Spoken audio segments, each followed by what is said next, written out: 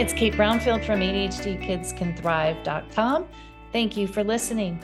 If you're enjoying this podcast, please like, comment, and share, as it'll help others find the ADHD Kids Can Thrive podcast. Today, my guest is Jamie Nunes, Western Regional Manager of CommonSense.org. CommonSense.org is a free resource to help discover media you feel good about sharing with your kids and students, as well as help them to thrive in a digital world. Please enjoy our conversation.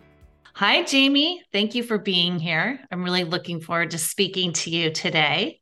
Hi, Kate. How are you? I'm good. Happy Friday to you. Love Yeah. your jovial spirit. And it already sounds like we're going to have a very engaging time online. So We're going to have a great time. Okay, so let's start from the top. What is Common Sense Media and what is its mission? All right. Well, thank you for that. So let me just paint a picture, right? We know first that most technology wasn't really built with kids in mind, right? So Common Sense, its central mission is really to change that. And that we believe that media should actually inspire and entertain families. And we also feel like that technology should protect the privacy of not only kids, but families in need. So what we do is a number of things. On our Common Sense Media platform, we rate and review books, videos, apps, to ensure that they're developmentally appropriate for kids. For educators, we have Common Sense Education, where we provide a free curriculum and classroom resources around what we deem as digital citizenship or literacy skills. And on the advocacy side, we explore advocacy efforts around digital equity or tech accountability, student data privacy, so on and so forth. So that's a lot. great. Mm-hmm. Yeah, you do a lot. And I actually found, which is why I wanted to talk to you today, as raising my own children who are now young adults, I actually found Common Sense Media to be a great partner in my parenting. It made it really easy to figure out what they should be watching and not watching, or just kind of give some quick guidance on that. And then also like different tools to use to help with supplement their learning. And I feel like our kids are moving faster than we are as parents, just because of the way they're designed and built and the generation they're being raised in. So Common Sense, you guys have some amazing tools to kind of help parents stay on top of their kids, because they know more than we do at this point. Okay, so Jamie, can you tell us like where the state of technology is today, and where are those pain points for parents? Yeah, I think first of all, if you're a parent out there today, bless you. Like, oh, it is so challenging, right? There's so many layers of parenting. And if I can give each and every one of you a hug or a virtual high five, I would. But take this as an affirmation from a complete stranger to note that you are doing a good job. But I think with respect to technology, what makes it really difficult is a few things. Really, the ubiquity of smartphones and tablets and laptops, it really has transformed the way we learn, right? It transforms the way that we communicate as families. It transforms the way our kids are engaging in school. However, I think with students, particularly with students that with ADHD, the constant barrage of those notifications, the allure to social media, and can often lead to distraction, right? We are all distracted. In fact, research suggests that the average person switches tasks every 40 seconds when they're working on a computer. But it feels like that time is being exacerbated by the struggles to focus in, to engage, and to connect in a meaningful way. So I'd say the first pain point that many families grapple with is how to focus in on any given task, how to actually get back the time, the connections that we want, and how to establish healthy media guidelines for our kids, for our families, for ourselves. And I think the other pain point that we're now seeing is what does it actually look like to reinforce our values when we're using technology? So if we are attempting to focus in on any particular task, what does it actually mean to engage in a way that ensures that we're feeling successful, right? Do we constantly have to be on our phone to communicate? So I think the biggest pain point really is about addressing distractions and getting back our time that way. So how do we do that? How can common sense media help us with that? I think the first, and specifically with families, that if you have a child that has ADHD, I really would encourage a number of things. One is create a distraction-free time in the focuses that you create and actively practice what that looks like, role model. So, Kate, if you're my child, I might say, Kate, over the next 3 minutes, what I want us to do is I want us to ask each other questions at dinner time, right? This is a time where we're distracted, we're focusing in on a particular area. With respect to being online, I think what's helpful and where common sense can come in is to provide effective tools for you to do that. I'll give you just one. There's a site called Freedom. I believe it's freedom.to, but they are a site that focuses in on blocking websites or apps temporarily to restrict distraction during that time. And again, this is Oh, a really simple task to do, but it's a really helpful way to set the stage and create those values, as I pointed out. And so then that app turns off the child's phone like during dinner time if you wanted that to. app, if I'm not mistaken, that app gives you an opportunity to set to block any apps or websites that can help potentially distract the child. So if the child Okay. is very engaged in a particular tool, that can actually help to block it. And Oh, okay. the key here is not really to start to create all these blockers in your life, but to actually hone in on and to define what exactly is that focus time for you. So if your child is writing an essay, blockers like that would help, right? Yeah. The second thing I think is really important that might be practical is being really intentional about we're doing online. And I think at the very beginning, maybe middle of the day, helping your child, or even as a parent, setting at least three intentions for what you want to get done when you're online. So if you're on Netflix late at night, you might say to yourself, I'm going to watch this particular show. And then at the cue mark, maybe 5 minutes before the end of the show, I'm going to do something else. You want to transition to something else. You're setting an intention for real simple tasks or engagements that you might have online. Instead of binge watching Exactly. 6 or 7 shows on the Netflix. And then Yeah. all So of you a have to sudden you really be realize, yeah. thinking. Yeah. Yeah. You have to really be thinking. And I think when you have a child, it's harder for them, especially if they have ADHD, because that frontal lobe isn't really kicking in yet. So it's hard for them to kind of think ahead and be intentional.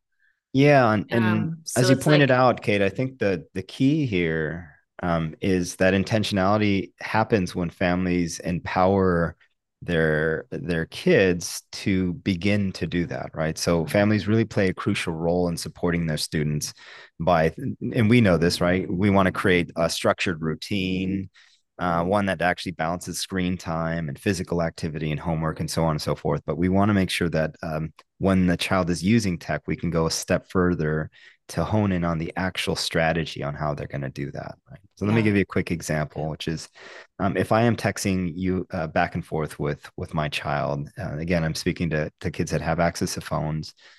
I might say to them, I'm going to send you a text for the next, 3 minutes, but then I expect you, then we'll talk in person, right? Or, that those subtle sort of like process yeah, statements do wonders for kids, especially particularly with kids that exhibit that process. So, yeah. That's a great tip. So then you're not solving all your problems via text, exactly. right? And you make your child and you have like a face to face interaction, right? To Yeah. solve problems and talk about things. And one of the great things, and again, I want to put a shameless plug for Common Sense, but one of the beautiful things that they do is that they offer advice. They offer that support for families. They provide them with scripts, how to actually have these conversations for families. So we have that for free on our site. But for families that are attempting to figure out, how to talk openly about, very challenging topics or how to talk about screen time in a way that is helpful, please go to our site. It's really beneficial. So. Yeah, okay. And does Common Sense give scripts and talk about social media for the young teens and teens who are trying to navigate that Yeah. world? Yeah, so if you're a parent, listening in, I might look at the time with tech in three ways.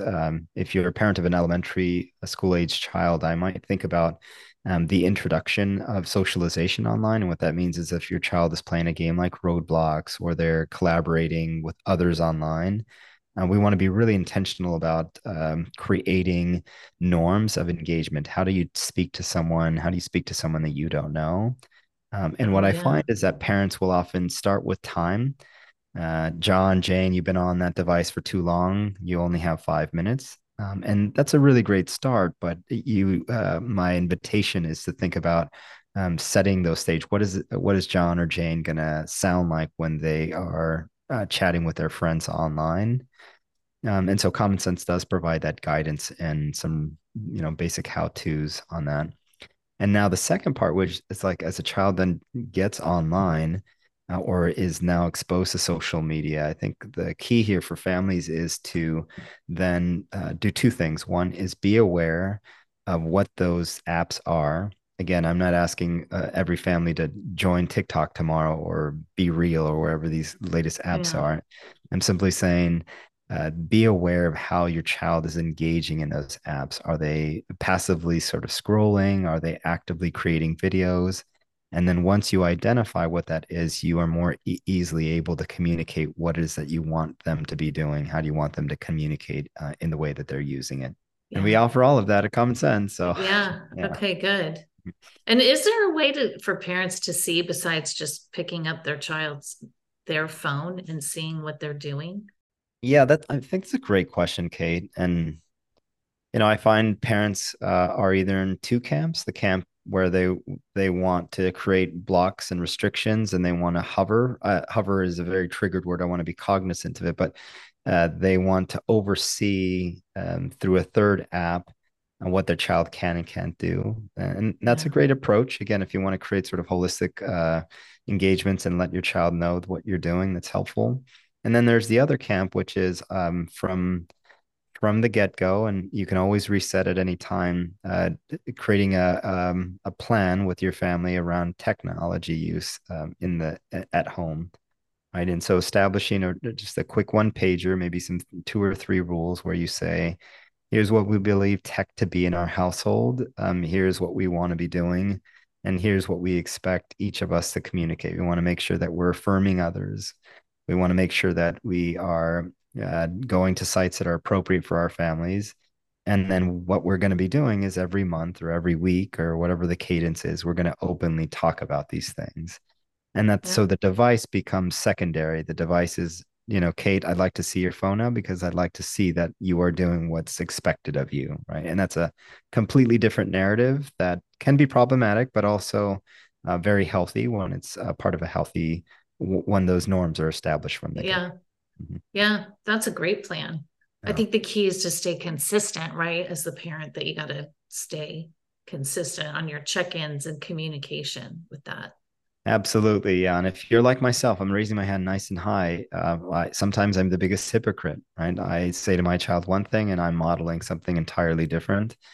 And I just know, and I have to name that for myself, right? I'll give you a Yeah. quick example. The other day, I'm having dinner, and I love playing music at dinner time, and so it was an in between a track, and I went in and I changed the track real subtly, right? But my 8-year-old daughter says, "Well, Papa, you had said that there's no phones during dinner Oh. time, so," and I was caught, right? I'm like, "Well, but the song changed."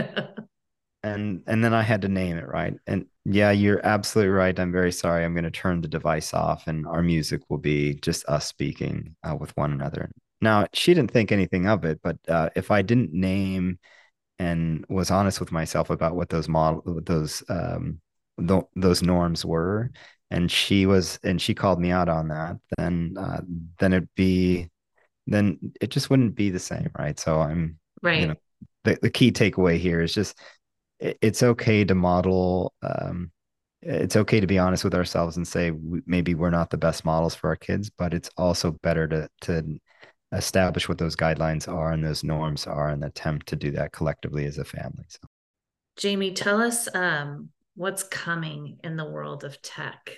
with AI. And then when I was talking to you, you said there's even more new forms of tech coming. Oh, geez. Yeah. If I have to say that those two letters again, Kate, I think I'm going to throw up. Right. So what is going on with the AI? What, from our perspective?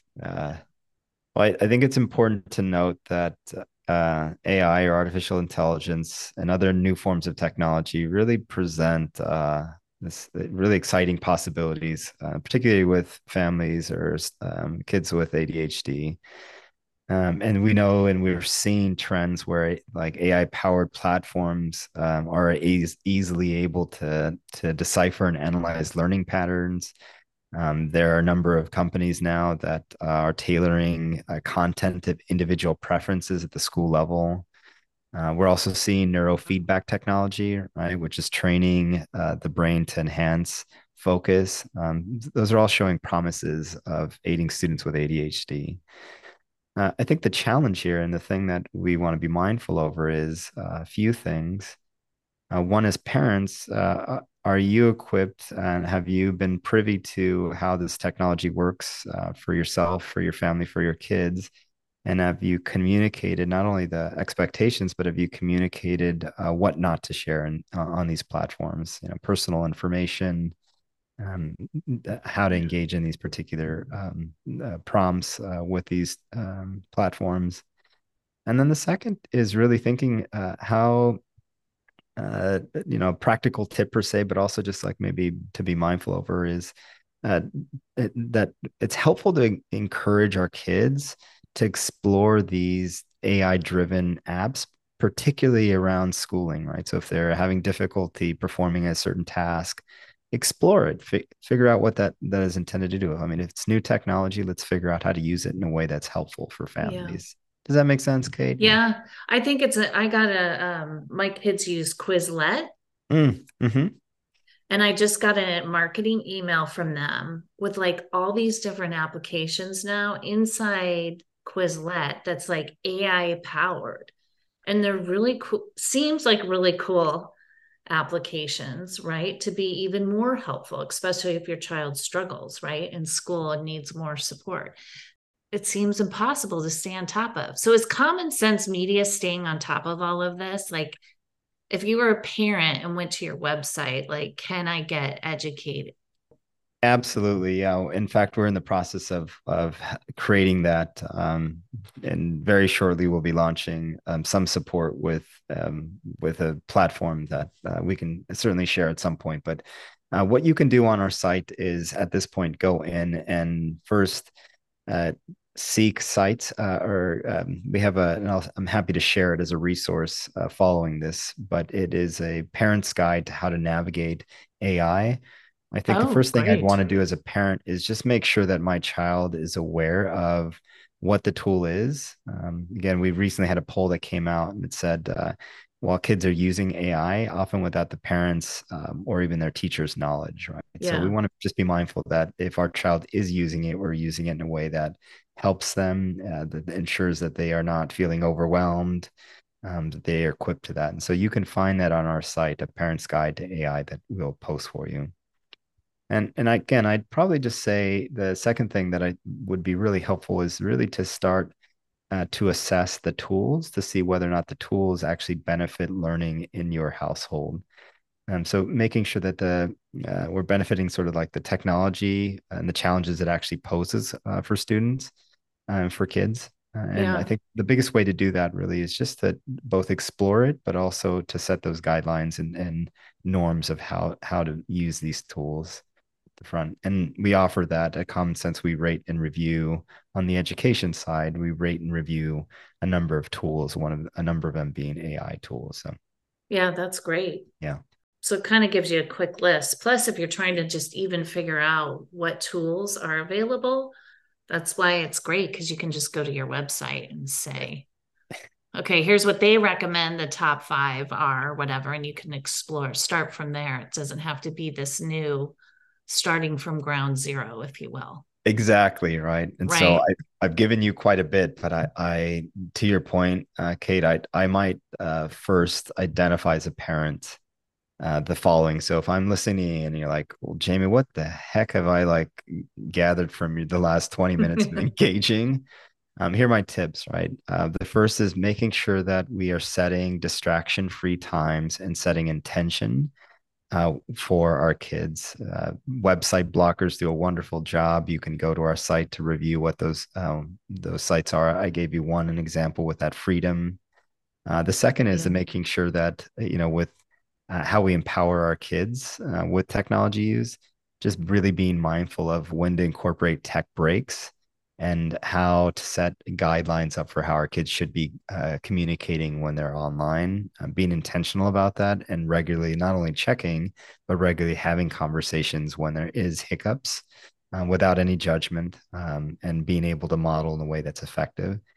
And I think finally with AI tools, to your point, Kate, the idea that we want to try out these tools, make a list of these tools, but be able to assess whether or not they're benefiting our kids or not. That's good. And Jamie, do you have any insight into from Common Sense's point of view about like Chat GPT?